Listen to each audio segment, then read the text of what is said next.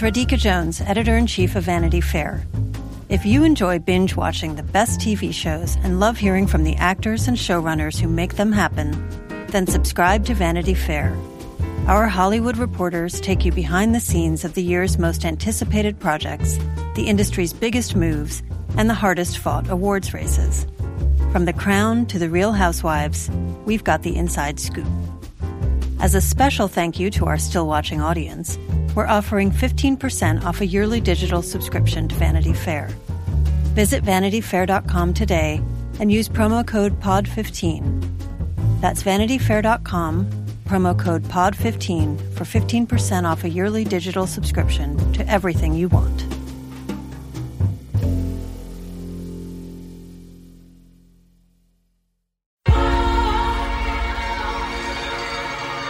We're kidding ourselves if we think people will stop talking. You're one of the Monterey Five, right? Monterey Five? Just the way he said it, you know. How did he say it? Like we all have scarlet letters on our pecs. It's gonna get us. It's gonna get us all. What are you talking about? But why? Hello and welcome to the last episode of Still Watching Big Little Lies. I'm Vanity Fair senior writer Joanna Robinson. And I'm Vanity Fair chief critic Richard Lawson. Usually on this show, we watch the episodes ahead of time and we kind of record our discussion ahead of time, but we did not have an advanced screener of the finale. So both of us have just watched it live. We were recording our hottest takes. I've had some rosé, but not too much. Literal hottest takes. It's like 100 degrees in New York. And because of, sound stuff, I can't have a fan or anything on. So, Yeah, we're schwitzing a little bit on either coast. So, we wish we were in, temperate Monterey. I mean, I know Oakland's usually pretty chill, but it's actually quite hot here today. So, anyway, we wanted to let you guys know this is the last episode we were recording for Big Little Lies, obviously, because the finale aired, tonight. We are taking a 2-week break and then we will be back to talk about another HBO show. This time it's season 2 of Succession. So Still Watching Succession is coming at you on August 11th. So don't unsubscribe. And 2 weeks gives you enough time if you haven't watched season 1. Richard, do you want to make like a real quick case as to why Succession is a show people want to catch up on and watch with us? Yeah, because it was such a sleeper hit last summer that people were kind of catching up with as the year went on. I really think that like all of a sudden on your feeds, Facebook, Twitter, wherever, you're going to be like, why is everyone talking about the show? And it's because it had such a big build over the course of the past year. So I think that like it's going to be a big summer show. It's very of the moment. It's both, pertinent in political, social ways, but also just a really fun, juicy, well acted soap. So it kind of hits on a lot of different levels. And I predict big things for season 2 for that show in terms of its audience and the way that people talk about it. It's a kind of I guess more traditionally masculine show. Most of the main characters are men. This is about a family dynasty, who will take control as the patriarch, played by Brian Cox, is sort of sometimes ailing, sometimes not. It's a little Game of Thronesy in the boardroom with one daughter and 2 sons, and then like a bunch of other, would be havers of the crown. So, 3 sons. 3 sons. You're forgetting a loser who lives out in the Southwest, which I think is kind of the point. Oh, yeah. That's right. Yeah. Oh, Alan Ruck. Poor Alan Ruck. Poor Cameron. All right. I'm glad you knew exactly which one I was forgetting too. So yeah, 3 sons, 1 daughter, striving for the crown. This is a show that I ignored at first because I was like, doesn't look like it's for me. Then actually an ex-boyfriend of mine was like, you have to watch it. And so I finally did. And I really loved it. Richard did a great interview with Matthew McFadden, who is not one of the sons, but is one of the strivers on the show, for our other podcast, Little Gold Men. And it's a great interview, great performance. Love him on that show. Yeah. So. And I would say also as an additional selling point, at the end of Succession season 1, you wanted there to be a second season. That brings us back to Big Little Lies. So as I think we mentioned last week, and we've sort of been circling throughout our entire discussion of Big Little Lies, this show had sort of a heavier lift than other shows because it needed to like prove its existence in the second season. There was a first season. We all liked it. It was supposed to be a contained thing. They went through almost the entirety of the book material. And so why come back for season 2? Well, come back for season 2 because everyone liked it and it won a bunch of Emmys and the actresses wanted to like hang out and work together again. And you can't really blame them for that. But as like critics or critical watchers, our job is to wonder, should they have let like Good Enough alone with the first season? And I was an initial defender of the season, and now I think I'm a little bit on the other side of that. No, I'm definitely on the other side of that argument. But something we're gonna like sort of break down the finale and go woman by woman, which seems to be a good strategy for us. I think it worked well last time. Before we get into that, we wanted to talk a little bit about the Andrea Arnold news that broke last week after we had recorded the episode. If you listened to last week's episode, you would have heard a little intro from me being like, sorry, we're not going to talk about the thing everyone's talking about because we recorded this early. So here we are, a week and a half late to the discussion of IndieWire's sort of big piece, from Chris O'Falt titled Big Little Lies Season 2 Turmoil Inside Andrea Arnold's Loss of Creative Control. We had sort of been talking about we had some suspicions around this, I will just say, because, for one reason, some inside baseball, like nobody was giving any interviews, not just like the big stars, but like David E. Kelley, Andrea Arnold, like nobody was talking. We had noticed that Jean-Marc Vallée and a bunch of people named Vallée were editing the episodes. It was just like, we had a lot of questions. This piece, while not maybe the whole picture, starts to provide some answers for some things that we might have suspected. If you haven't read it already, I don't know, Richard, do you have like any kind of synopsis for folks if they haven't caught up with this article? Well, the gist that I took away, because we still don't really know what was kind of said to Andrea Arnold at the beginning of all of this, like when she was signing the deal, like what did it stipulate, what had been either tacitly promised or literally legally promised or whatever, but basically it seems that Arnold sort of had her creative control over the season wrestled away by show writer David E. Kelley, who brought back in Jean-Marc Vallée to edit and direct, kind of direct and not sort of reshoots exactly, but just sort of retool the episodes that Arnold had already shot.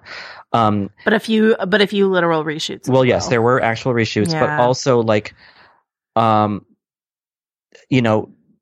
question is really whether or not they were clear with Arnold that like, in the end, we do want a unified Big Little Lies. We can't have season 1 look and feel like one thing and then season 2 feel like something entirely different.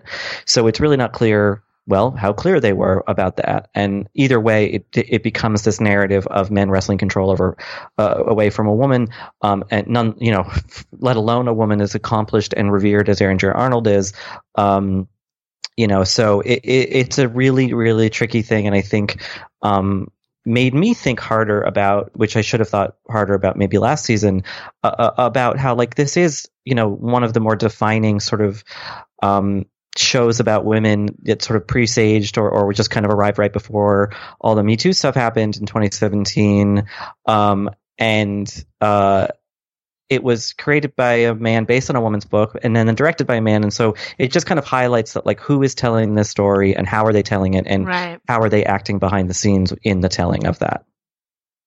Yeah. It's interesting. I have a couple takeaways on this article. What's true is that TV is not a director's medium usually, right? Usually on a TV show, a director comes in for an episode or a couple episodes, but it's like the showrunners, purview as to what the show looks like. Then there's something that we started to call auteur television, which really started to crop up. I think the first time, like, I remember talking about it is around Cary Fukunaga in season 1 of True Detective. But when a director, and especially like an acclaimed film director, takes on an entire season's worth of episodes, then you get this sort of unified look. And they have some ownership over what they've done. Not as much as they would if they were doing a feature film, but still more than your average TV director.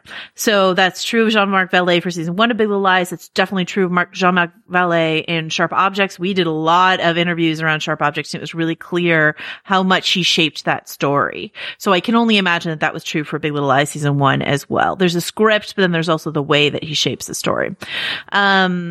they wanted Jean-Marc Vallée for season 2. He said, no, I want to do Sharp Objects. HBO or whoever couldn't wait for him to be done with Sharp Objects. And so they said, let's go with Andrea Arnold. Right. Because you'd have to imagine with the talent that they have for this show, that the window you have to shoot this is extraordinarily narrow, you know? And so when it's ready to go, it has to go. Right.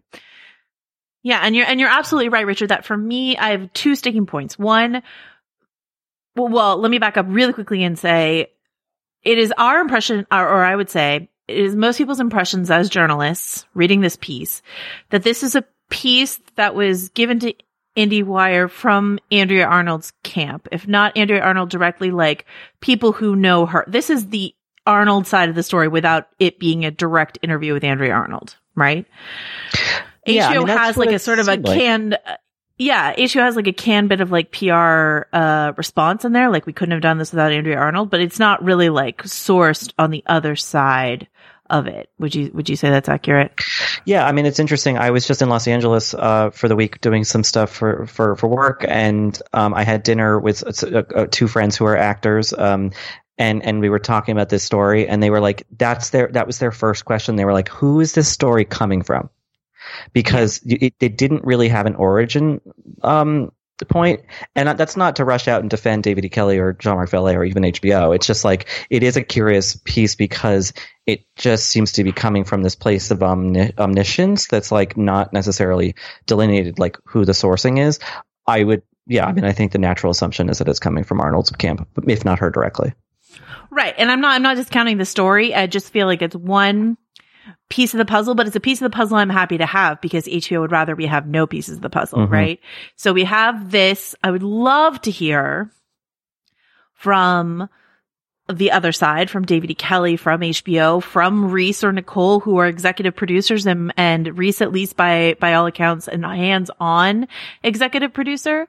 So my sticking points are twofold. Number one, exactly what you said. I just would like to know what Andrea Arnold was told. If she was told, we'd love for you to shoot this, but ultimately Jean-Marc Vallée is going to come in and shape it, that's one thing. And then my second sticking point in all of this is, I feel like we were sold this season. I feel like they took a lot of pride in hiring a female director, that they tried to sell us an Andrea Arnold season without it actually being an Andrea Arnold season. And that is the part that doesn't sit well with me, is this message of, I don't know, sisterhood that feels, a little fake. And especially, none of the women who work on the show have commented on it, which I'm sure is like, their strategy contractually, blah, blah, blah, but like they've not said anything about it. So I don't know. It's just, it's sort of sitting very oddly with me. It's sitting oddly, and then it sits even more frustratingly when you look at this final episode and, all right, sort of wonder, game out what could have been had the person, if you believe the IndieWire story, who had been hired to do a job, had been able to do the job that she wanted to do. I mean, the scripts were the scripts no matter what. I don't think that Arnold really had any sway over that. So maybe there was no way to, in my mind, redeem this season. But I had this was a rough one. All right, so let us start with Jane, because I want to start with a listener email. You and I had a very strong negative reaction to Corey in last week's episode, and I thought that that's what we were supposed to have. And then we watched this episode, and I was like, well, guess Richard and I were wrong. Anyway, so Carolyn wrote in to us, and she said, I'm writing about your take on Corey suddenly not being a good guy because he's pushing Jane to not give up on him. I really see this as the opposite of what you guys said. I think there are many times in life when people need others around them who love/care about them enough to push them into doing things that are difficult for them. Jane is pulling away from Corey because she's damaged, right? But Corey knows her and he cares about her deeply. And I think that if he just ultimately gave up and didn't try to push Jane a little, then he would just lose her and that would be it. And Jane would be confirmed in her feeling that he likely didn't care about her enough to make the effort. I think that in all relationships, sometimes one person is to push the other to be the best version of themselves. It's a sign of caring. And I mean, obviously, if he continues relentlessly and gets creepy, then it becomes not okay. But him coming to tell her that he's not giving up on her, I thought was really sweet and was a sign that he's actually a really good guy who truly cares about her and Ziggy. Fair, right, so but like, yeah. you know, you can send a text message. You don't have to show up on the beach unannounced. Yeah, I mean, like, Carolyn, like, obviously Carolyn's perspective is the perspective that the show ultimately has on Corey. That he's a good guy, that it is Jane's trauma that's getting in the way of her trusting him, and that, you know, ultimately she's somewhat rewarded in this episode by letting him in. That is coded as the right thing for her to do in this episode. I still think it's just, maybe that work encounter is okay, but still it feels boundary pushing because it's at work and she doesn't have control over how she can react to that. And then when he shows up at the beach, and then also like in this episode when it's like her small child giving her relationship advice, no matter how precocious that child is, I don't know. It all still doesn't, like, once again, doesn't sit super well with me, but apparently I'm wrong. So I don't know. Well, I really appreciate, you know, anyone who writes into us or anywhere else and has a kind of nuanced read on the show, because I love nuanced reads and I love different reads than the ones that I have or the ones that we have on the show, on this podcast rather. But I wish that the series actually gave room to that nuance, and I think that in this finale episode especially, there was no kind of allowing for that, and everything felt relatively tidy and cut and dry. And so that my inclination, I guess, is to, I don't know, if there were to be a season 3, maybe not give it so much kind of interpretive leeway, I guess. Yeah, I'd be interested to see, you know, it's so interesting. Like this, we'll talk about it when we get to the end of it, but about whether or not we feel like there should be a season 3, but season 3 exploring Corey's good guyism would actually be interesting to me. So what do we think of Jane's arc overall in this season? You know, given that it ends with her sort of like smooching him, like we're going to leave out the very last scene because that's something we're going to talk about at the end. But up until then, you know, she's allowing herself to be sexual again, which feels like positive growth for her, all that sort of stuff. What do you think of her arc from the beginning of the season to the end? I mean, I think it was certainly the most subtle, and it was the most grounded in a way. You know, and I think that it might be kind of tempting to call it simple, but of course there are huge things happening behind Jane's eyes, you know? And I think that, you know, so much of the season was focused on Celeste and her trauma and what Perry's absence meant for her and for her kids and for her mother-in-law, that I guess it's nice to be reminded that Perry being not on the earth anymore can act as something of the mechanism that frees Jane a little bit, that, you know, that like the latch has been lifted in a way. And so to that end, even though I don't necessarily agree with the way that Corey kind of persisted, I think that it's nice that she gets a bit of, you know, whatever existed before Perry. We never really knew that Jane on the show, might be kind of coming back. You know, I think that they were joking about like having fun and going out and getting drunk at bars and talking to people. And then at the end, we see them having their own version of that. She's having a glass of wine. They're in the safety and like kind of protective realm of her home and dancing like they might at a bar. And, you know, like I thought that was sweet. And, you know, so I don't know. That was probably my least, despite the fact that, like, you know, you and I were going a little bit hard on Corey last week. I still felt like that resolution was the most satisfying to me, even if that was a story that I was less invested in this season. I honestly feel like if Corey just had not appeared in last week's episode, yeah, I'd be like really into like you know, if you just like delete those scenes, I'm like, cause I was really feeling him up until then. And if she was just like, if she comes and confronts him and says she needs some time, and then he doesn't show up for all of the penultimate episode, and then he shows up and he's like, hey, let me in. And she's like, okay. Like I like that story. Cause I want to like him. We love that actor so much. He's such a cutie. And like, we want this for Jane, right? We want a healthy, happy, like, you know, being a, quote unquote normal, like sexual being in the world. We want that for her. So. Yeah, and especially because the only way that a season 3 of this show could work if it's an Everwood crossover. And so obviously Douglas Smith's brother Gregory was the lead on Everwood. So like we need to be in the good graces of the Smith family is what I'm saying. So I didn't know that. Everwood is a big blank spot in my I know it gave us Chris Pratt and Emily Van Camp, but that's all I know. So well, now I know what you're doing in our 2-week break. Catching up on Everwood. All right. Yeah. Let us move over to Renata. In Renata, in this episode, we get sort of a coffee shop confrontation with Mary Louise. We get her sort of like in the courtroom. And I want to say really quickly, we'll get to the full courtroom scene, but like, actually, I think my favorite moment of the episode is when Celeste shows the footage and you just get the silent reactions from Laura Dern, like everyone, all the women just sitting there reacting and being very upset. It was tremendous. And so like, I was like, ugh, these actresses are so good.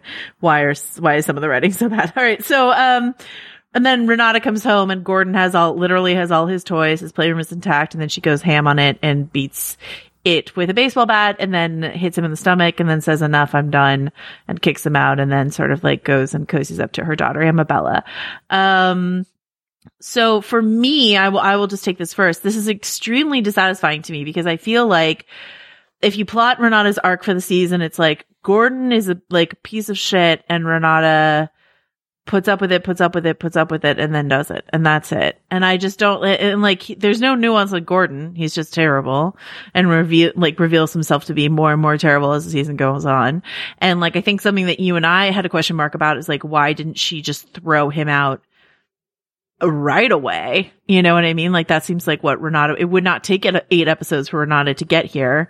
And once again, it feels like another like Renata loses her cool. So the internet has some gifts about like, you should have shown a woman some respect or whatever, which I think is beneath Laura Dern, who's a tremendous actress and she deserved more nuance. I think you and I discussed my favorite part for her this season was the party, just like watching her take in Amabella and sort of like some of the improv Laura Dern did with like her coworker, her castmates and stuff like that. Like it's just, that worked for me. The Gordon stuff doesn't, and the Gordon and her kicking Gordon out as like the ultimate payoff feels like, why didn't that happen in episode 2? So, what do you think of the Renata stuff?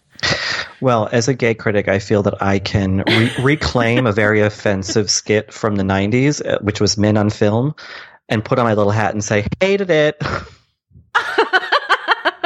Yeah, that's a Damon Wayans in Living Color situation. Yeah, right? exactly. Go consult your local YouTube if you want to know what I'm talking about. I thought it was so stupid, and I thought it was so like just meme ready and lazy. And we've seen her do this. I mean, look, the train set sucks. The husband sucks beyond measure. I'm not mad that she bashed up with a baseball bat, but that should have happened in episode 2. Episode 2. Like there was no arc here. It just felt sort of thrown in because they wanted to get another big scene for Dern. And you're right. I mean, Dern is such a subtle, beautiful, wonderful actress, like, and can work in all kinds of genres. And I just think that this is such a, and look, far be it from me. Maybe she's having a blast, and if she is, great. But like, I think that like, fan intelligence is higher than HBO is giving us, or the show creators rather are giving us credit for with this stuff. Yes, like Twitter is fun, but like I participate in that, that realm of Twitter, and like I like a good Laura Dern meme, same as the next person, but like this just all felt so forced, and repetitive, like you said. We had the thing in the mouth last week. We've had the others. It's just like, okay, like we get it, So I was kind of bummed about that. It just felt really, beneath the show. Right. And I was like waiting for Gordon to have like something interesting, like what does she see him in the first place? And honestly, it feels like character assassination of Gordon in season 1, who I didn't like him or whatever. There's this whole episode in season 1 where like he has sex with her in her office, and it's like this whole thing where she's like, I don't feel like you desire me, and he's like, I do, and like they have sex, and so for him to just be like slime in the core of him, slime, then you're like, why was Renata ever with him? Like, why did it get to this point? Right. Anyway. I mean, I think a great thing, about his characterization in the first season was that he was so emblematic of those husbands on The Real Housewives, particularly of OC, where you're like, these fucking shifty guys, like, they're so, like, cold and obviously duplicitous, and there's something off about the relationship, but like maybe there's something there. Like, I like that he was a kind of a character, he was a trope, but like he still made a little sense in the human world. Whereas this stuff where he's just like, well, I guess I needed something to play with or whatever. It was like, well, that's like bad playwriting. Absolutely. And I was like, oh, he gets to keep his literal toys. I get it. Men are all boys. Got it. All right. Let us zoom to another rocky marriage with a different ending. This is Madeline and Ed. So Madeline's arc this season is Ed finds out she cheated on him. They have a rocky time of it, and then in the end he's like, no, let's work it out, and they renew their vows with their kids. In like a pretty like cute sequence, like the vow renewal and the storm and them running in from the rain and stuff like that. But overall, like, and then we also get a little bit of lip service, like her scene with Celeste in the car where she's like, I'm sorry, I should have seen this, like that's a scene for Madeline this episode. But overall, like that's the arc, is like Ed finds out, she tries to make him understand that she's gonna like make good or not do something like this again. And then Ed forgives her, and they try to take another clear-eyed stab at their marriage. There's a very telling line in this episode when Adam Scott's character Ed says something like, this isn't just like a tidy, neat bow on this. Like, this isn't a happily ever after. And I'm like, isn't it? Anyway, what do you think of the Madeline stuff? Well, to go back to Real Housewives, I did appreciate the little joke about marriage vow renewal, because that's a big trope, especially on OC. Oh, is it? Yeah, well, it was at least back when I used to recap it 3,000 years ago. But, it was pretty. I mean, the inadvertent Midsummer reference was funny. Yes. Yes. But I don't know. In that conversation where Ed and Madeline are talking, very well acted by both parties. And he says this isn't some tidy thing. I'm like, that's a reasonable grown up way to approach this. But then she's like, yeah, and our best and our worst. And he's like, no, we're done with your worst. And that to me felt, I thought that was supposed to be kind of pointed, and then the end seemed more sort of hopeful and triumphant, where I was like, that's kind of a shitty thing for someone to say. And it's even to someone who's fucked up a lot, because it sets up it bakes in an inequity, and it bakes in a guilt and a constant seeking of forgiveness and checking to make sure you haven't, wronged the person again. Like, that feels very, very, like that's the pea under the many mattresses that will eventually start to irritate this marriage again, if that's how he's going into it, and so I don't know, that did not feel like the happy, like reconciliatory conversation that maybe the show sort of made it out to seem with the cute wedding scene at the end. Or maybe I'm not giving the show enough credit and saying that was deliberate. I mean, maybe it's hard to know. Like, honestly, I think my read, either I'm rusty as someone who like feels like they understand storytelling, or this season is truly edited in a way that like makes it hard for me to understand intention. But like, after my wild misinterpretation of Corey last episode, I'm just like, I don't know. I think the show wants us to see this as a happy new start. And you're right that like him saying, no, your worst is unacceptable. I'm like, we've done that already. Meaning you can see me at my worst. I get to be my worst. You don't get to be worse. And right. It's like, then, I mean, I understand that in terms of a like eye for an eye situation, but like, that's not how to build a relationship. You have to kind of undulate and be flexible with it. And I don't know. I think that's why I've never really I don't think Ed has ever been a particularly friendly person or a very giving person on the show. And so it's been a little bit tough to watch Madeline and the way that Madeline's story has been framed this season as this scramble to like win him back over because she, transgressed. And I don't know, that to me, and not to like, I mean, I'm a man too, but like, that's what felt like the most like a man writing this show. So, one of our listeners, Kara, wrote in, and she asked, this question is more on brand for Little Gold Men, but here it goes. Little Gold Men, once again, is our award season podcast. Depending on the release date, will Reese be up against herself at next year's Emmys with Big Little Lies and Little Fires Everywhere? I say this with all the adoration in the world because Reese is my queen, but she wants that Emmy bad. And it seems crazy to have both in contention during the same award year. Kara just says that Reese would be her front runner for getting the Emmy out of the Monterey Five. Little Fires Everywhere is an adaptation of a great book that Reese is producing and co-starring in. And I think she would be considered supporting in both of the projects. So but she was lead. She was lead for Big Little Lies last time, wasn't she? Oh, was she? I thought it was her and Nicole, and then Dern was supporting. Oh. But the other question is, my friend, how is Apple Plus going to play the morning show? Oh, the morning show. What if Reese is in like every category? Right? Reese also needs to like host SNL so she could be in like that category as well. She needs to make an Emmy for Reese like Megan Amram did, or she needs to like dominate all categories. Yeah. Let's make 2020 Reese in every category for the Emmys. So she got her Emmy as a producer, producer of Big Little Lies. But yeah, as we've discussed, it felt like a lot of Madeline's storyline was an interest of getting Reese that performance Emmy. If she's smart, she would put herself into supporting somewhere.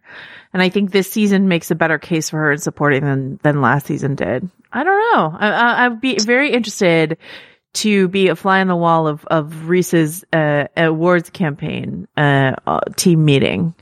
Yeah. Well, I think the first meeting of that was just the writer's room for this season. I mean, they made a mistake not having her fling that ice cream. I'm just saying. That would have been... Well, I'm sure Andrew Arnold would say, you're damn right they did.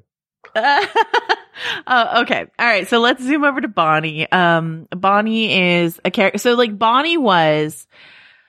My argument early on was that Bonnie was the reason why it made sense for this season to exist. That the first season did her a disservice, and that the second season had an opportunity to make up some ground and give Zoe Kravitz a little bit more of the spotlight. And some of the issues that Zoe Kravitz felt was like Zoe Kravitz herself was left out of season 1, which is like this question of race and dynamics there. Into the second season. So, in advance of this finale, I should say, not having seen the finale yet, Shamira Ibrahim of Atlantic wrote something called What Big Little Lies Doesn't Get About Bonnie. And I'll just read like 2 pull quotes. It's a great article. Please go check it out, but I'll read 2 pull quotes. She writes, "The show fumbles an opportunity to explore the implications of a Black woman coming forward and admitting to killing an influential white businessman. The fact that Black women may not be believed in these situations, and even the nuance of the detective who is doggedly pursuing the group being another Black woman. Bonnie reconciling her trauma is an experience that she largely goes through alone, despite having a pre-existing bond with Celeste, who knows well the complexities of domestic violence and the guilt that comes with being victimized repeatedly."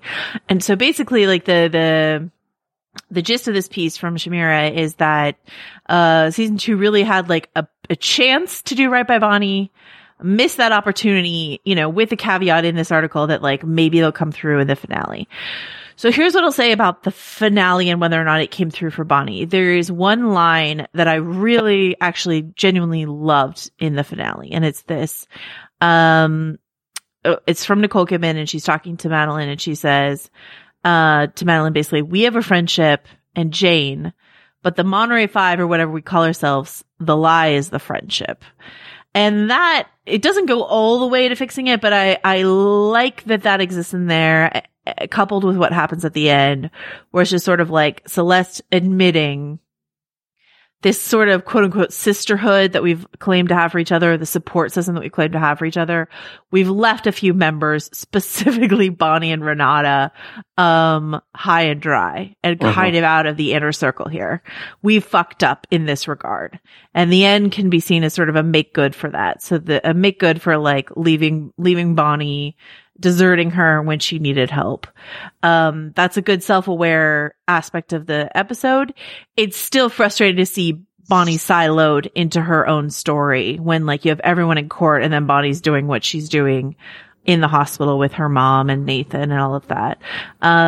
What do you think of Bonnie in this episode? Well, I think it's a couple things with Bonnie. One, like she,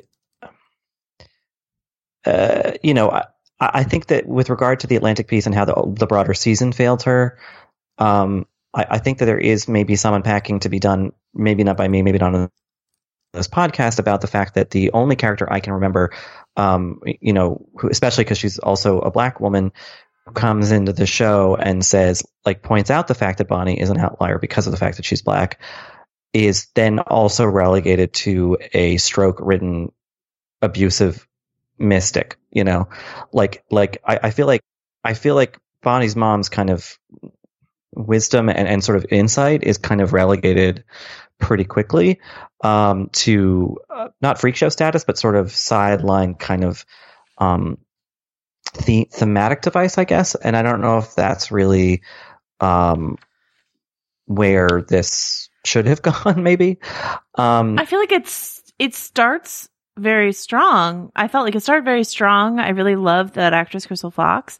And then I think like from the stroke on, it just feels incredibly messy, all of that. Yeah. So, yeah. They really set something interesting up with Crystal Fox's character and the Bonnie dynamic. And I don't know they delivered. Anyway, but for this episode in particular with Bonnie's kind of final arc beside the last scene where she's telling Nathan that I don't love you and I maybe never did, that also felt like, where is that coming from? Like, because textually within this season, maybe I was missing things. Like I thought that her pulling away from him had to do with the guilt over the lie and over the incident with Perry, but I guess there was something else happening too. And again, I might have missed things, but that felt kind of like another instance of this episode trying to give its actors big moments that didn't feel really either earned or contextual. Right. Once again, I actually think Zoe Kravitz is quite wonderful in this role. Mm-hmm. And I think she's quite wonderful in most of the season. It doesn't, I'm on the one hand, I'm happy that they decided they want to explore more for her. On the other hand, I'm unhappy with sort of like the back half of how all of that went. And I didn't think about it until I read that Atlantic piece, that there really was an opportunity to better weave Bonnie into the story by having maybe like a bond with Celeste. Like this is Monday morning quarterbacking, but how interesting would it have been for Bonnie to maybe talk to Celeste about this abuse, for them to bond over it, and for Madeline to have some weird, like the petty jealousies that she had in season 1 about Bonnie to have them revisit again, but this time in like a friendship sphere, the like ebb and flow of friendships. I think that would have been, women, all friendships are complicated. I will only say from my own experience that female friendships are complicated. There are a lot of jealousies that can then involve. And like for Celeste to have something that she could connect with Bonnie over, and for Madeline to maybe feel left out of that, that's a very fertile territory. And once again, something that maybe might have occurred to a female writer that didn't occur to Davia Kelly. You know what I mean? But it better integrates Bonnie into the story to have her have a connection with, one of these core 3, that I guess Celeste is setting up herself, Madeline and Jane as a core 3, and Bonnie and Renata as satellites. And maybe that's something they could do in season 3. We're just going to keep like questioning, is this something they're going to do in season 3? Let's find out. All right. Are you ready to move to the big show? Celeste, let's rest our case. All right. So this email comes from my friend Clint, who actually wrote in sort of unsolicited last week to be like, what the hell was that courtroom scene? He's a lawyer, I should say, clarify, practices here in San Francisco. And he gave me like a bunch of reasons why the legal, aspect of the penultimate episode really bothered him. And you and I were like kind of praising it. We're like, David E. Kelley back in the courtroom. This is not a legal documentary. So if you want to sort of take some poetic license, with the legalities of something, that's sort of, kind of okay for me if it, seems natural. And so whatever missteps there were last episode, I was just sort of like, okay with it. In this episode, the flagrant disregard for like how the law works and how courtroom decorum works, finally got to me. And so I'm going to read you, Clint's email, which I made him write me, which starts in all caps. All right, you asked for it. And he writes, so as bonkers as last week's trial scene was, this week's scenes were somehow worse. In every court in America, Celeste's strategy of representing herself and somehow forcing Mary Louise to admit that she low-key murdered her younger son would never have worked. Mary Louise would have done the obvious thing and simply denied everything. Celeste would have looked like she was desperately hoping to connect on a Hail Mary. It would have been an embarrassing waste of time, only furthering the notion that Celeste had lost the thread. However, in Monterey Superior Court, Judge Marilyn Cipriani's courtroom, where there are absolutely no rules of evidence, civil procedure, or decorum, it worked swimmingly. Put simply, not a single one of the questions that Celeste asked Mary Louise were proper. There were, by my count, my count, only one objection from Mary Louise's attorney. It was an entirely proper objection that Celeste was using her cross-exam to testify to something Perry allegedly told her.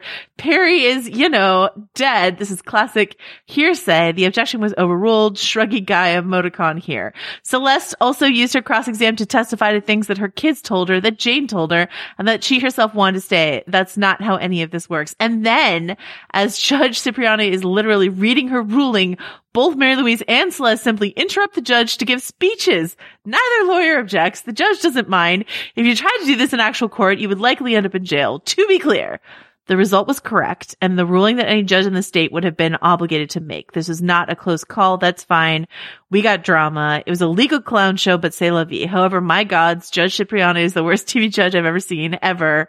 I'll fully expect her to be Trump's next SCOTUS nominee. All right. So Clint, that is Clint's, interpretation of the law here. I will say I think it seemed a little nuts to me that Celeste, suddenly discovered video evidence of Perry beating her and was able to like bring it in. And then this like whole twist. I should say our listeners emailed in and be like, I think there's something about that dead brother. I think there's going to be a twist about the dead brother, blah, blah. And we're like, guys, no, that's not what this show is. And then I was watching this episode. I was like, well, fuck, that's what this show is. Okay. Legality, decorum, and all of that aside, this is a classic. And I tweeted this, a classic Perry Mason rule, where Perry Mason, I don't know if you guys ever watched Perry Mason. I watched it a lot growing up. It was like a thing I did with my mom. A classic Perry Mason thing is like Perry Mason, in order to like clear his client, last second accuses someone else in the courtroom of doing the crime, and they confess in the courtroom, and that's it. Case closed. This happens every week on Perry Mason. And so for Celeste to be like, you killed your son, I was like, what is happening? So that's my rant coupled with Clint's rant. What do you think, Richard? Well, it's always funny or frustrating also, when something that's been good. I mean, arguably the season of Big Little Lies has been great, but like, I love the first season. A lot of good things show their weaknesses in courtroom scenes, because as much as I love a good, Matthew McConaughey in A Time to Kill or whatever, Denzel Washington in Philadelphia, like I love courtroom shit. Everyone does. That's why it's such a popular genre. But court doesn't work like that. Court is boring. And I mean, yes, sometimes sensational things happen, to wit, People versus OJ or whatever, the glove stuff. course, boring and very procedural and very formal. And, it's like watching Senate hearings on C-SPAN. We want the big, Mr. Smith goes to Washington speech, but it's mostly just like point of order, all that boring stuff. And this felt like a particular indulgence. I mean, I barely know what a law is, and I was like, this doesn't seem right. Like, right. I don't think that's what happens there. Even if there's no jury and it's just the one judge deciding this, like, I think that, like, because if this kind of stuff was happening willy nilly, every single case decided in this whole county court would be up for appeal. Because it's like all absurd. It's a circus. Does that mean that Nicole Kidman and Meryl Streep were bad in this scene? No, of course not. They were great. No. But like, I just, it was just silly in a way that I think the first season of this show was fun. But it's always interesting when a series doesn't seem to understand what was good about itself, And this felt like that they even, I mean, obviously it's David E. Kelley. He has a long history with this kind of stuff, but that the show even had the impulse to do this tells me that, like, it was viewing itself as a very different show than I was viewing it as. Yes. Something that, like, I've heard from a lot of our our friends, fellow critics, etc., is when I say stuff like, this is so unbelievably soapy, they say Big Little Lies is always a soap. And I don't know that I can disagree with that. Like, Liane Moriarty's book was like, that's a beach read book. Like, that's the kind of book it is. Not to discount beach reads. Beach reads are fun, but they're soapy, and that's what they are. And so, like, the fact that season 1, has a lot of suds to it. Maybe I can't disregard that, but there's just something about the way that season 1 hung together that made the soap feel like it had, like, to discount it as just soap was to ignore the very real things it was saying about domestic violence and all these other things. And so I find my ability to justify the suds and the melodrama of this season. I can't excuse it. Like, last week we talked about how there were certain scenes where I'm like, this feels like a dream to me.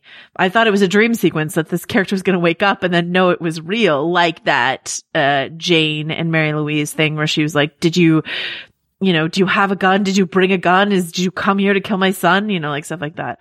And in this week's episode, once again, when, like, Mary Louise shows up to Celeste's house and, like, actually, like, every time something weird has happened, we're like, okay, but Meryl's really good. So, like, at least we have that. In that scene, I mean, I might be assassinated for saying this, but, like, I'm not even sure Meryl was great in that scene at the house where she comes and she's like, no, stop telling lies. My boy, you're wrong. My boy. I was like, what is happening? Like, what is this? Mm-hmm. I did not connect with it. It did not feel anchored in any kind of reality. And I just, I hate to be too harsh on something that clearly a lot of people enjoyed, but it did not hang together for me at the end here at all. So, yeah. I mean, I'll say this about the soap opera thing. Soap opera is a descriptor that can be used in a few different ways. One is quite literal, a serialized drama that was sold by soap companies and other, household product companies, or advertised at least,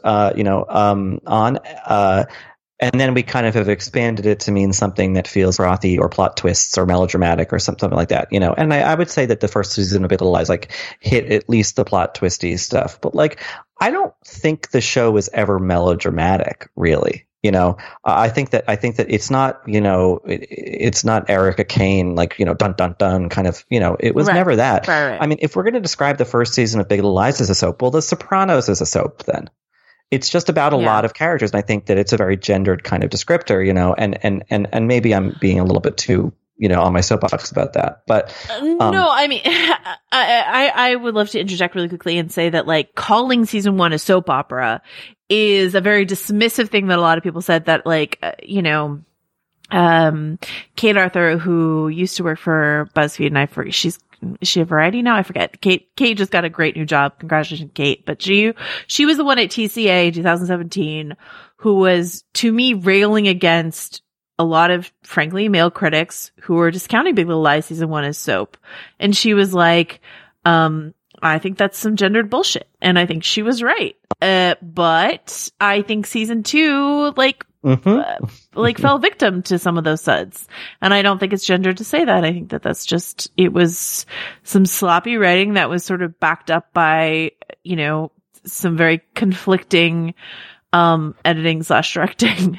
Yeah. You know, and that was frustrating, is that in the first season, I really don't think it was, kind of fair to paint it with that sort of broad brush. And in this season, it's like, yeah, go ahead. You know, culminating in those court scenes, which, were entertaining, but like, I didn't believe any of it for a second. And that it makes it that much harder to connect not only to the sort of emotional beats of the moment, but also the performances, I've been kind of wanting this to be the kind of great Meryl Streep return to a slightly less draggy version of her acting, and I think it was there. It fits and starts this season, but by the end of this, I don't know.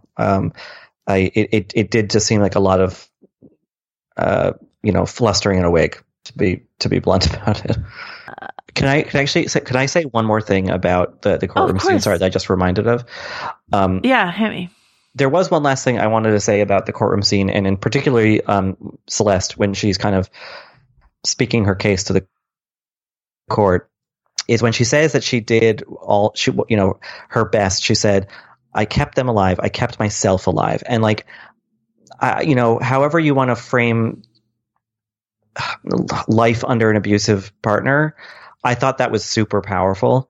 And as a way of thinking, like, that was a struggle to even do that, to sort of manage the both. I mean, how much control you have over your physical well-being, I guess, but like to manage the really scary mercurial whims of this guy, like, and again, not saying the onus was on her to do that, but she did do it long enough, to get the apartment, to try to leave, So I thought that was a really crucial sort of thing for her to sort of assert in there that made us remember what kind of ordeal she was living under, I guess.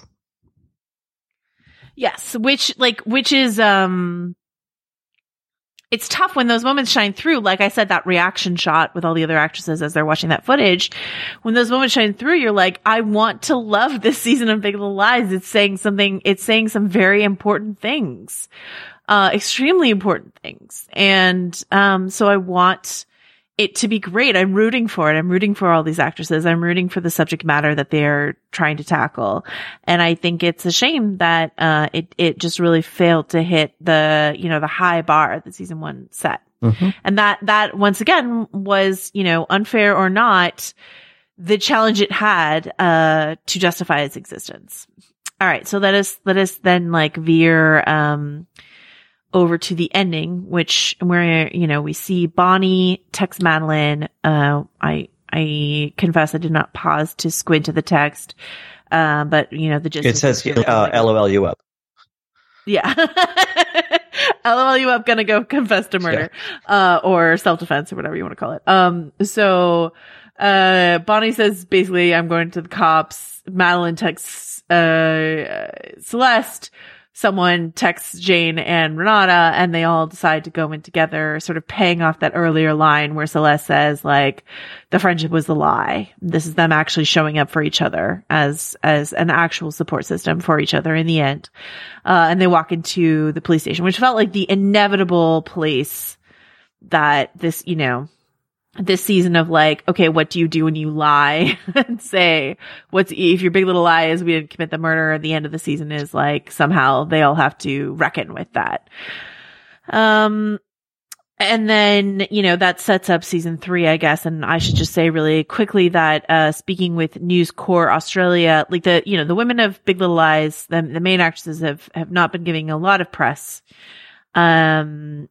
Maybe because of this Andrea Arnold thing, I don't know. But Nicole Kidman was talking to, hometown News Corp Australia.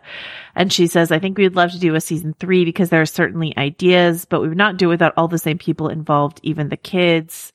And she's like, there's so much more to come. So basically, like, we have more stories to tell, more to tell in season 3, which is sort of similar to what they were saying at the end of season 2. So my question to you, Richard, does this ending feel satisfied and or self-contained to you, or does it feel like a really clear swing towards to be continued?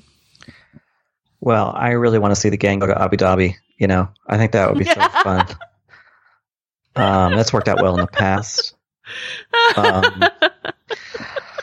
Sorry. You know, I felt like I'm sorry. I love a Sex and the City reference. Just FYI, if that's people didn't know what Richard was doing.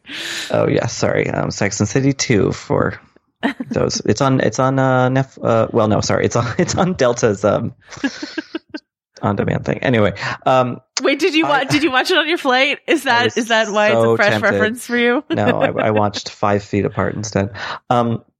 Oh, okay. Yeah. Because Teen Weepies, by the way, like Fault in Our Stars knockoffs are great to watch on planes. Yeah. Because you're more susceptible to crying.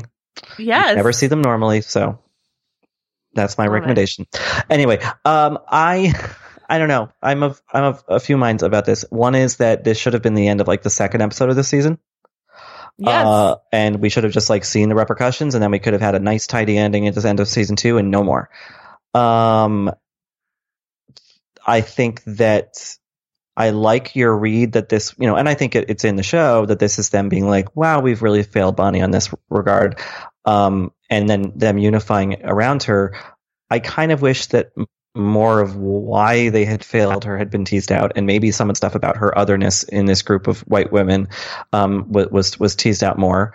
And I also think with regard to season 3, like, okay, so they do that, but then what? You know, it's my understanding that in the original book, they do confess, and then everyone just says it was self-defense, and they kind of get off. Maybe I'm wrong about that, but I don't know. I don't see where else these narratives go beyond like another trial. Right. Let's see. Let's tease this out really quickly. Renata's new single life. Right. Jane and Corey's relationship. Madeline and Ed's second chapter. Bonnie and Harriet's Bonnie her without mother's second sight. And Solves Crimes, medium style. Wait, I just want to see that spinoff. That's it. Just Zoe Kravitz. Forget everyone else. Like, Fox recurs like as a ghost character who like mentors ghost mom. Yes, call it ghost mom. Love it. Greenlit. Absolutely. You know, and Celeste. Yeah, I don't know. Like, Celeste represents the gang again. Like, I don't know. Like, Celeste needs a good man, you know, and Shane navigates Corey becoming, you know, a sort of stand-in father Ziggy. Like, I guess there is stuff there, but then it really starts to settle into more traditional. I mean, this is I shouldn't even say domestic drama, but you know what I mean?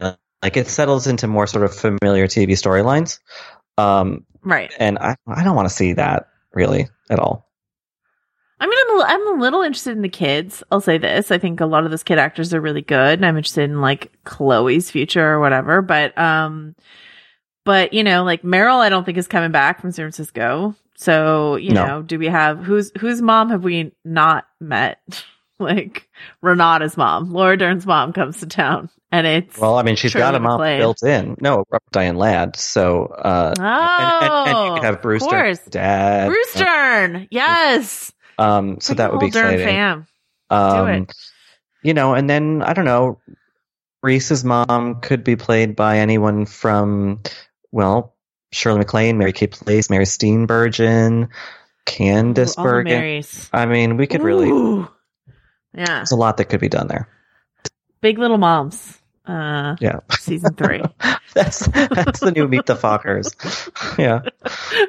big Let's just cheapen this thing as much as we can now. All right, we go now to our conversation with Purna Jagannathan, who played Katie Richmond, the lawyer who was hired by Celeste. I'm Claire Fallon. And I'm Emma Gray. We're culture writers, podcasters, and hosts of the show Love to See It. Every week, we give an unapologetically feminist dissection of reality dating shows, rom-coms, and other romance narratives. We unpack all the weird messages they send us about love, sex, and dating. And we dive into all the details with special guests like actors, authors, and cultural critics. You can find Love to See It wherever you get your podcasts. New episodes drop every Tuesday.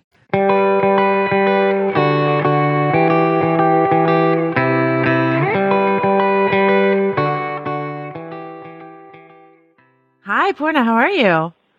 I'm great. How are you doing? I'm doing so well. Thank you for chatting with me. I really appreciate it. Oh my God. Thank you for inviting me to the chat. Absolutely. Let me just dive right in. I just want to kick off. I want to start by asking you, what your reaction was when you found out you were cast on this project. Oh, I'd go into physical therapy right away because my shoulders were so crunched up from both the absolute joy and the complete overwhelming sense of stress that the news brought. It was really both. It was crushing stress and crushing joy at the same time. It's definitely the most elitist cast in the world, and stepping into that world was,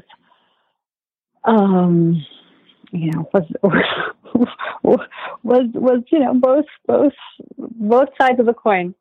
So when you get your script and you're looking at your script and you're thinking, okay, I get to, I talked to Nicole Kidman a bit. Okay, I'm in scenes with Meryl Streep. Oh, I get to sit here front row for this scene in a courtroom where Meryl and Nicole Kidman go at it. What was that, knowing that, like for you? It was, I would have taken this role no matter what. I would have taken an invitation to be part of this cast and the story no matter what. I'm really, first of all, intensely drawn towards stories that have a theme of sexual violence in them. And, this is not only the theme in it, but also done so beautifully and so in such a moving way. I do say it was front row ticket to the best acting in the entire world. And I know for sure that my acting shifted after seeing the courtroom scenes. Just in terms of how, because as an actor, you have the script in front of you, you know what the lines are, and then you see them completely interpret lines differently. Mm-hmm. And handle the scenes differently and go at it constantly in different ways. I never expected to see something like that in my life. Yeah, so I was, I'm given to understand that there was, room for improvisation or looser takes on the script, in this particular shooting environment. Is that something you witnessed? Is that something you got to experience? Did you get to improvise? How did that work with the script and what wound up? So I will caveat all that I'm saying is that the courtroom scene had no improv in it. Okay. Mm-hmm. Everyone very much stuck to the words. And it was also one of the tensest sets. It's one of the most emotional and tensest sets that I've been on during those days that we shot the courtroom scenes. And I think, yes, and this show comes from a culture of improv as well. It's really encouraged. I didn't see that much of it because, most of my scenes are within the, within the courtroom. Right. So yes, I hear that's the case. You're like, allegedly, I didn't see it. Yeah, of course, Nicole with Nicole, I have definitely seen actors not get out of characters. I've worked with John Turturro and, I've seen that before, but I've never seen a character move in on an actor, so that was the main difference. So yes, before the scenes, Nicole would improv before the scene starts, get into, to get an engine running under the scene. And, the first time she did it, I was completely blindsided. And all I know in improv is she would plead the fifth. That's all I know from Law and Order and all that stuff. Right. So then I don't know how to improv as a lawyer. You know what I'm saying? Yeah. But then I immediately went and called lawyers and judges and, just trying to get much more outside language from what was written. Yeah, I wanted to ask you about that. You were involved in Night Of, did a great performance in Night Of, which is a legal based show as well. I did have some lawyer friends watching these Big Little Lies courtroom scenes and saying like, this is not how it's done. And I'm like, okay, but you know, we're allowed to have some poetic license. It's fiction. We're going to, do the law how we want to do it. Well, what degree do you think that sort of freedom with how law actually is practiced in the courtroom, is fine for a TV show? And when you were calling up your lawyer or judge or whatever consultants, were any of them like, this isn't how it's done? And you're like, sure, but if it were, how would I do it? There was definitely a judge who couldn't get past the scene. Like, she was so amazing. But, it took a while for her to say, this is not how it's done. Are you kidding? Like, all of them wouldn't be allowed in the, like there's a scene where all the women join Celeste after the hearing's gone really badly. Yeah. And she was like, I can't. There's no way this would be allowed. So, it took a really long time to kind of loosen them up and said, okay, suppose. Right. So for sure, there is creative licenses and, just in terms of language and format, of course. But, David E. Kelley is a master of this universe, and so can play around with it for dramatic effect. For courtroom suspense. Some people in universe, in the show itself, and maybe some of the fans think that your character Katie is not a good lawyer. Do you think Katie is a good lawyer? Do you think she's doing a good job? My favorite detail on Katie is that Meryl Streep's lawyer, played so beautifully by Dennis O'Hare, says to Meryl, look, here's a list of the top 10 lawyers in the area. Call them and conflict them out. And I love that detail. I think, this is my take. I think Katie's a really good family lawyer. However, this is not a typical family law case. It's kind of a criminal custody hybrid. And, something that is very much outside of her wheelhouse. And I think she's known to be kind and smart and nurturing, but you kind of need another personality to deal with the criminal court case, which is really true. Like, you see the difference in personality between family lawyers and criminal lawyers, and it's really significant. I went to both.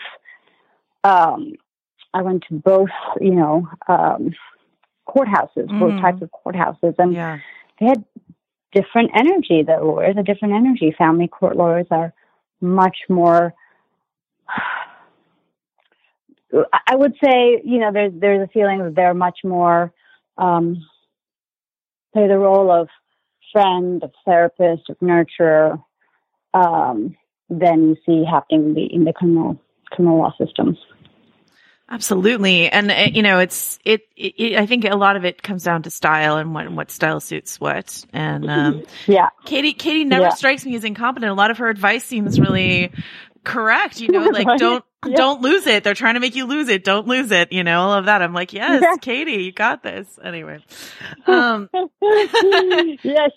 think she's, they're up against a hard case, and she has a very volatile client. So those two things are exceptionally hard. And I think, the fact that Celeste is a lawyer, we talked about this a lot with Andrea. Why would Katie take a case like this? It's fraught. But she must have come into it with the understanding that Celeste is a lawyer, meaning, you're going to settle. Like, that's what lawyers know happens. So there is a feeling Katie must have known, or must have felt that there's no way Celeste is, wants this to go to court. And, there's this whole thing that's obviously not played out, but Andrea really wanted to plant that seed in us, which is, Katie's own background, why she's drawn to family law, and perhaps because of what she's been through, why she's drawn to Celeste's case in particular. I know, yeah. So with those. I know that advocacy around sexual violence, as you already mentioned, has been something that you've been quite interested in the theater and the projects you pick. Yes.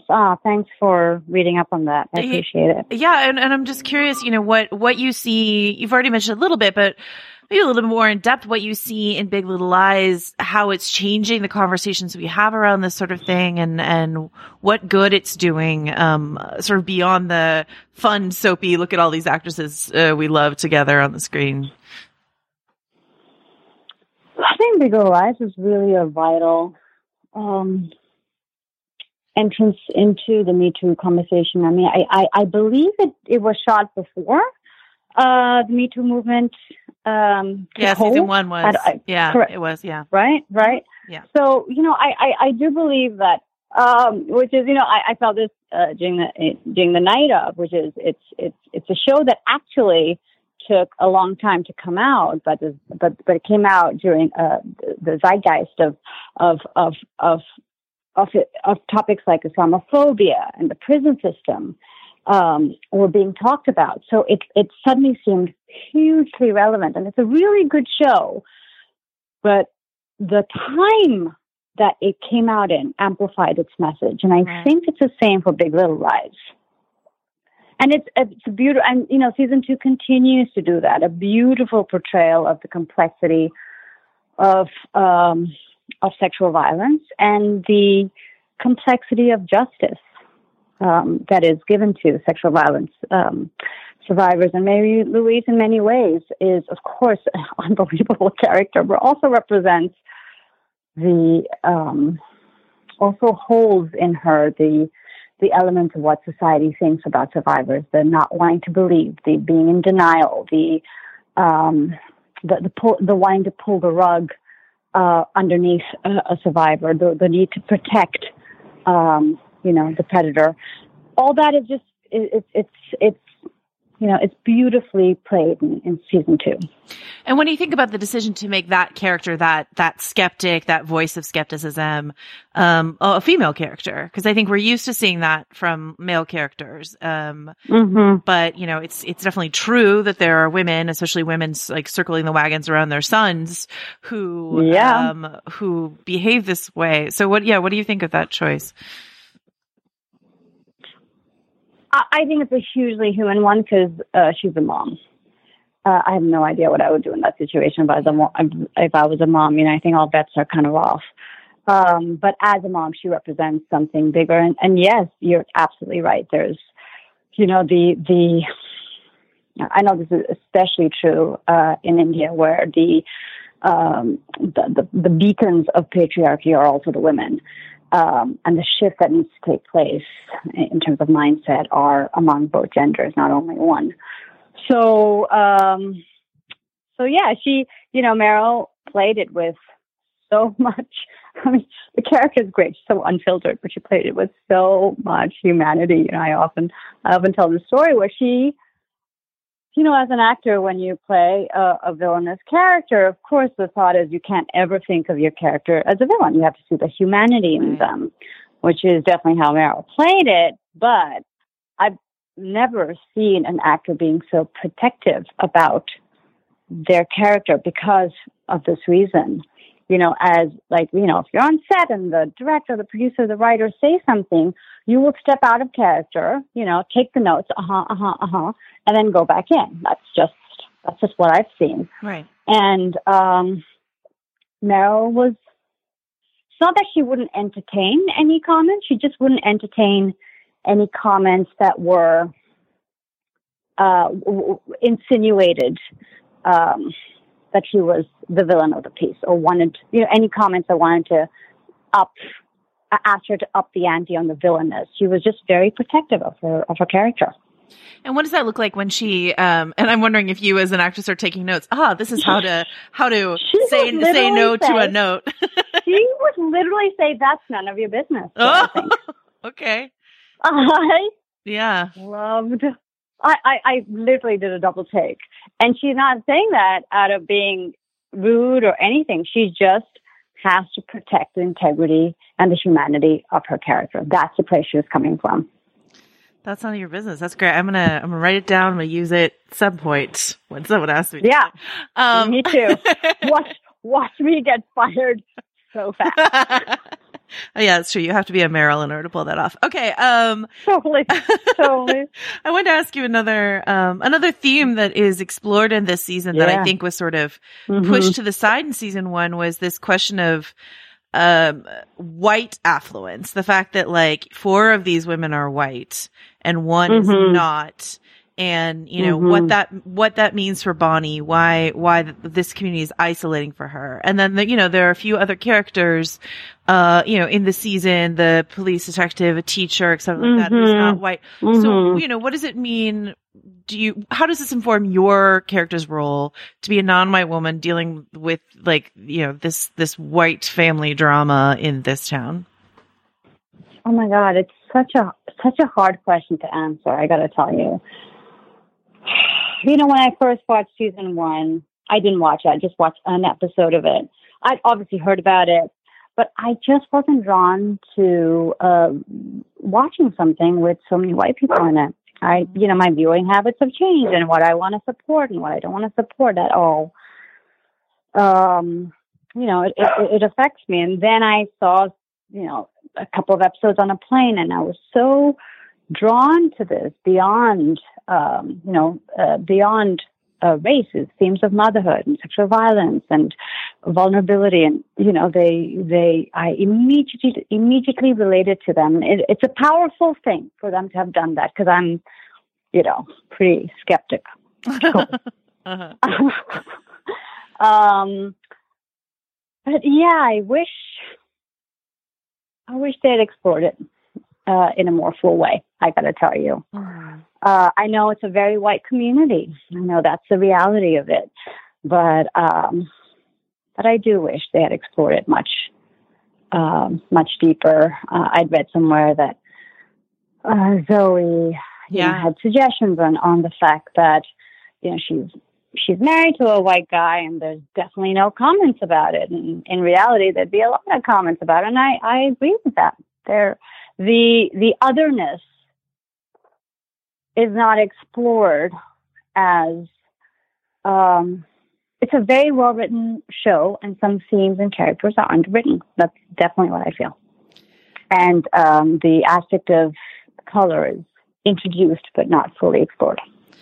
And then to that end, if there were a season 3, I've been asking, they're already talking about, Nicole Kidman gave an interview. I know. We'd love to do a season 3. So if there were a season 3, is that among? I gotta tell you, I watched, because I read the script and I watched yesterday's episode, and I was like, oh my God, there might be a season 3. It's not it's not the script I got. Oh, what was the difference in the script you got? I can't tell you, but one character doesn't even make it. One character dies. It's a different script than what I got, and it left the door. This version left the door open on something I thought that was definitely closed. So I found that really interesting. The first time I knew about it. Watching it was the first time you knew about it. Yeah. Yeah. And I wonder, this is a show because of all the dreamlike cuts and the way that it's edited. This is a show that I can imagine the version you have in your mind when you're shooting it, when you actually watch it for yourself, is quite different. Yes. Yes. Was that your experience throughout where you're like, oh, I didn't realize that that's what was going to happen there, sort of thing? 100%. I actually thought, 100%. I thought the editing was, I know it's come under a lot of politics and criticism, but I was really surprised at the editing and the movement of the flow of the episode. I thought was great because of the editing. And, to that discussion about the editing and Andrea Arnold and the directing, I'm just wondering, what your observations were of the mood around Andrea on the set, or working with her, what your personal experience was around that. Yeah, I was, obviously this happened after shooting. Right. I didn't see any of it on set, and it was quite the opposite. You know, I thought, you know, I the courtroom scene is really, again, as a viewer, I'm not sure how it plays, but sitting in the courtroom was really brutal and really triggering for many people, including me. It was a really hard thing to sit through for those many days, especially as Celeste plays the video. It's brutal, and they didn't show as much, you know, of it as they did during the filming of it. But it's really brutal. And so Andrea would come between takes and to give direction. She'd be like, her eyes would be red. She'd be crying. There'd be, you know, the camera operator was crying. Everyone was weeping. It was a very comfortable female-led set. I don't know if that makes sense to you, but it was sitting in its femininity. And, you know, Andrea was really directing from her heart and directing from the importance of the subject matter at hand. And she was moved throughout it. She was moved throughout the process. I've never seen that. I've been, you know, on so many sets where the material is hard, but the director always, you know, is just a step removed, because I get it. They're, you know, this whatever, but Andrea just sunk into the material. And that's what everyone really felt on set. Her crew and the cast just felt that the material was in the hand of someone who really cared. And I know I've heard women performers say that before, that like you really cannot underestimate the impact of having a woman director, just in terms of like, there are things you don't have to worry about. There are things that are automatically going to be understood that don't need to be explained or lost in translation. And then that's just the benefit of that. Not to say that like everything needs to be directed by a woman, but on certain subjects, it's helpful to have a woman behind the camera on it. Yeah. I've had many female directors behind the camera. Yeah. I've never had something like this before. That's amazing. I mean, every time she'd come to give direction, like just seeing her would change the environment constantly. And so then, I don't want you to feel like you have to say anything that you don't want to say or anything that might, upset anyone, but I'm just, yeah, go ahead. Like what your reaction was then, given that that was your experience with her, what your reaction was then to hearing, this news about the way things have been handled sort of in post-production. I mean, I was really saddened by the news. I also have worked with HBO before. And I also know that any piece of information is always very complicated, and it's not that there's two sides, it's multiple sides. So, right. Obviously, if I was saddened by the fact that Andrea perhaps didn't have a fully fleshed out experience, because I think she's a genius, and I think the material is great. But I also am fully in the awareness that I don't know the full story. Yeah, I mean that was my sort of takeaway from reading the piece that went up in IndieWire. Is just sort of like, I feel like I know some of the story now. I would like to hear from other parties, and I would like to know the full story.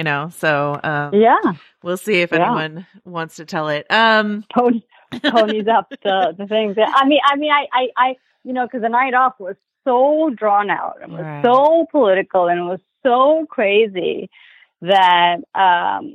That, we knew the insider details of what was happening was not what was in the press. Right. It's things in reality are so much more complicated. And it's a shame because,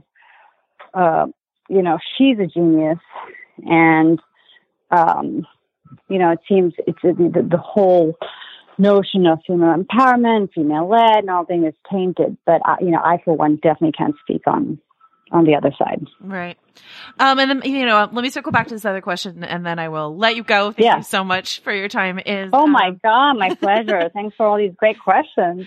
Well, if there is a season 3, given now this new ending that leaves things open, whether or not Katie's involved in the future, what are you hoping? What themes are you hoping Big Little Lies might explore in the future? Oh my God, what a great question. I think, there's what happens with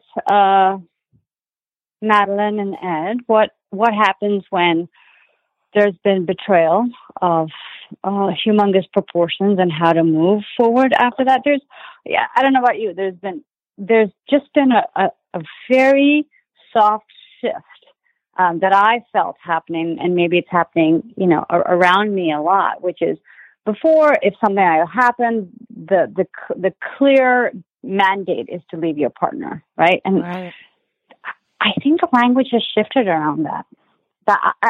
I feel it. I feel like we're trying to figure it out, or we're becoming more conscious about talking about how to figure stuff out better. So I'm really looking forward to exploring what it means to move beyond a massive betrayal with Celeste, and again, motherhood, and what does it look like to be highly flawed and highly messy. And, mothers are portrayed mostly as a little tidier than what they are in Big Little Lies. And certainly I felt like, is it a good idea to have the kids for sure, full time? And there's definitely that aspect that's introduced, right? And she admits it herself. But what does it mean to be a highly flawed mother in a very, very messy situation, and mother regardless? I'd love to see that as well. Excellent. Well, thank you again for your time, for your great work, and for your honesty. Thank you so much. Yeah, thank you.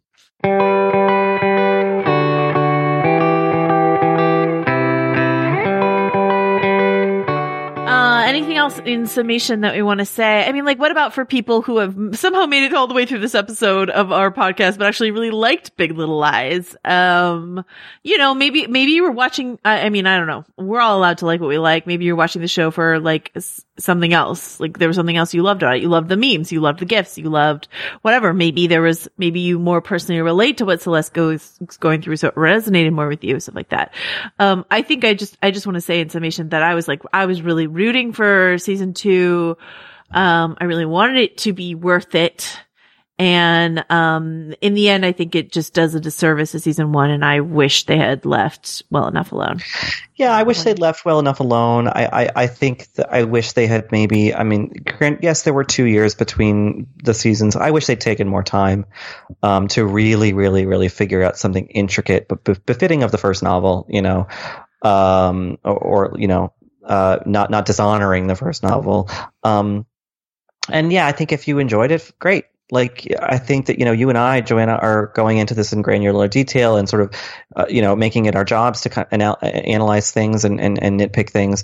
Plenty of people, I believe our own TV critic, Sonia Saraya, enjoyed the last episode and I think the season overall. And, look, I like Laura Dern memes too. This stuff is all fun. I had fun watching this show this season. I think I just know in my heart of hearts that it could have been better. And that's what's frustrating. I think that if I didn't think there was anything worthy, I wouldn't demand anything of it, or expect anything of it. Absolutely. And that's the thing is I know it can be great because it was great. And I know everyone involved in this show from, behind the scenes to on camera, can be excellent. And, so it's I don't know, not that they're listening to this, but I think that you and I don't want to speak for you, but I think we think of it as kind of constructive criticism. It's we're not hating on the show. I take no pleasure in bashing it or whatever. It's just could have been great. And it was just fine. Yeah. I think, just this is a thought that I have that, makes me feel like a bad feminist, but I'm going to say it anyway. I just wish they had waited for Jean-Marc Vallée. We loved Big Little Lies season 1. We love Sharp Objects. Yes, I believe in women telling women's stories like that, but Jean-Marc Vallée just really did a great job with subject matter. I think probably what happened to Andrea Arnold was, I really feel for her the same time, like, all of this could be avoided if they had just waited for Jean-Marc Vallée, which I think is what they should have done.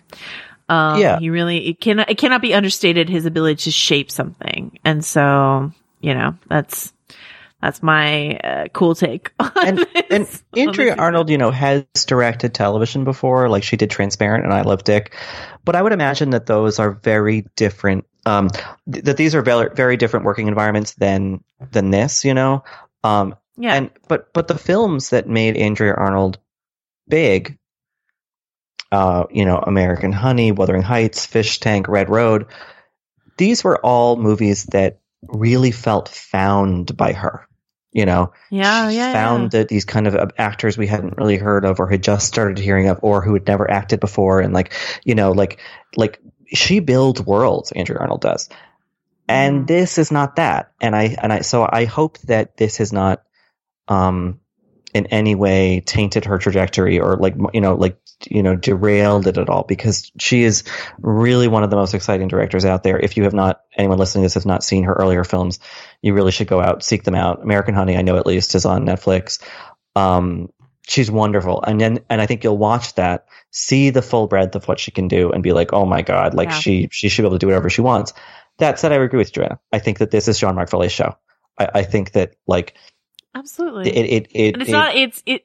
I'm glad you said that. It's not at all a knock at Andrea Arnold. No, I think she's fantastic. I just think she, as you say, is like better suited for a different kind of thing. And she was never going to be the person to pick up someone else's style and sort of like ape it in any way. And what you really needed was the dreamy sort of thing that Vallée does. And only he does. Yeah. She does something else and it's incredible, but it is not this. So, No, in a way, it's almost weird that she's involved in it because based on stuff she's done before, you're like, oh, she must hate these people, And it's so funny because like one of the, I will say this, and this is the moment of the IndieWire article that made me like, wait, who's writing this and who's giving this information? Because there's like, the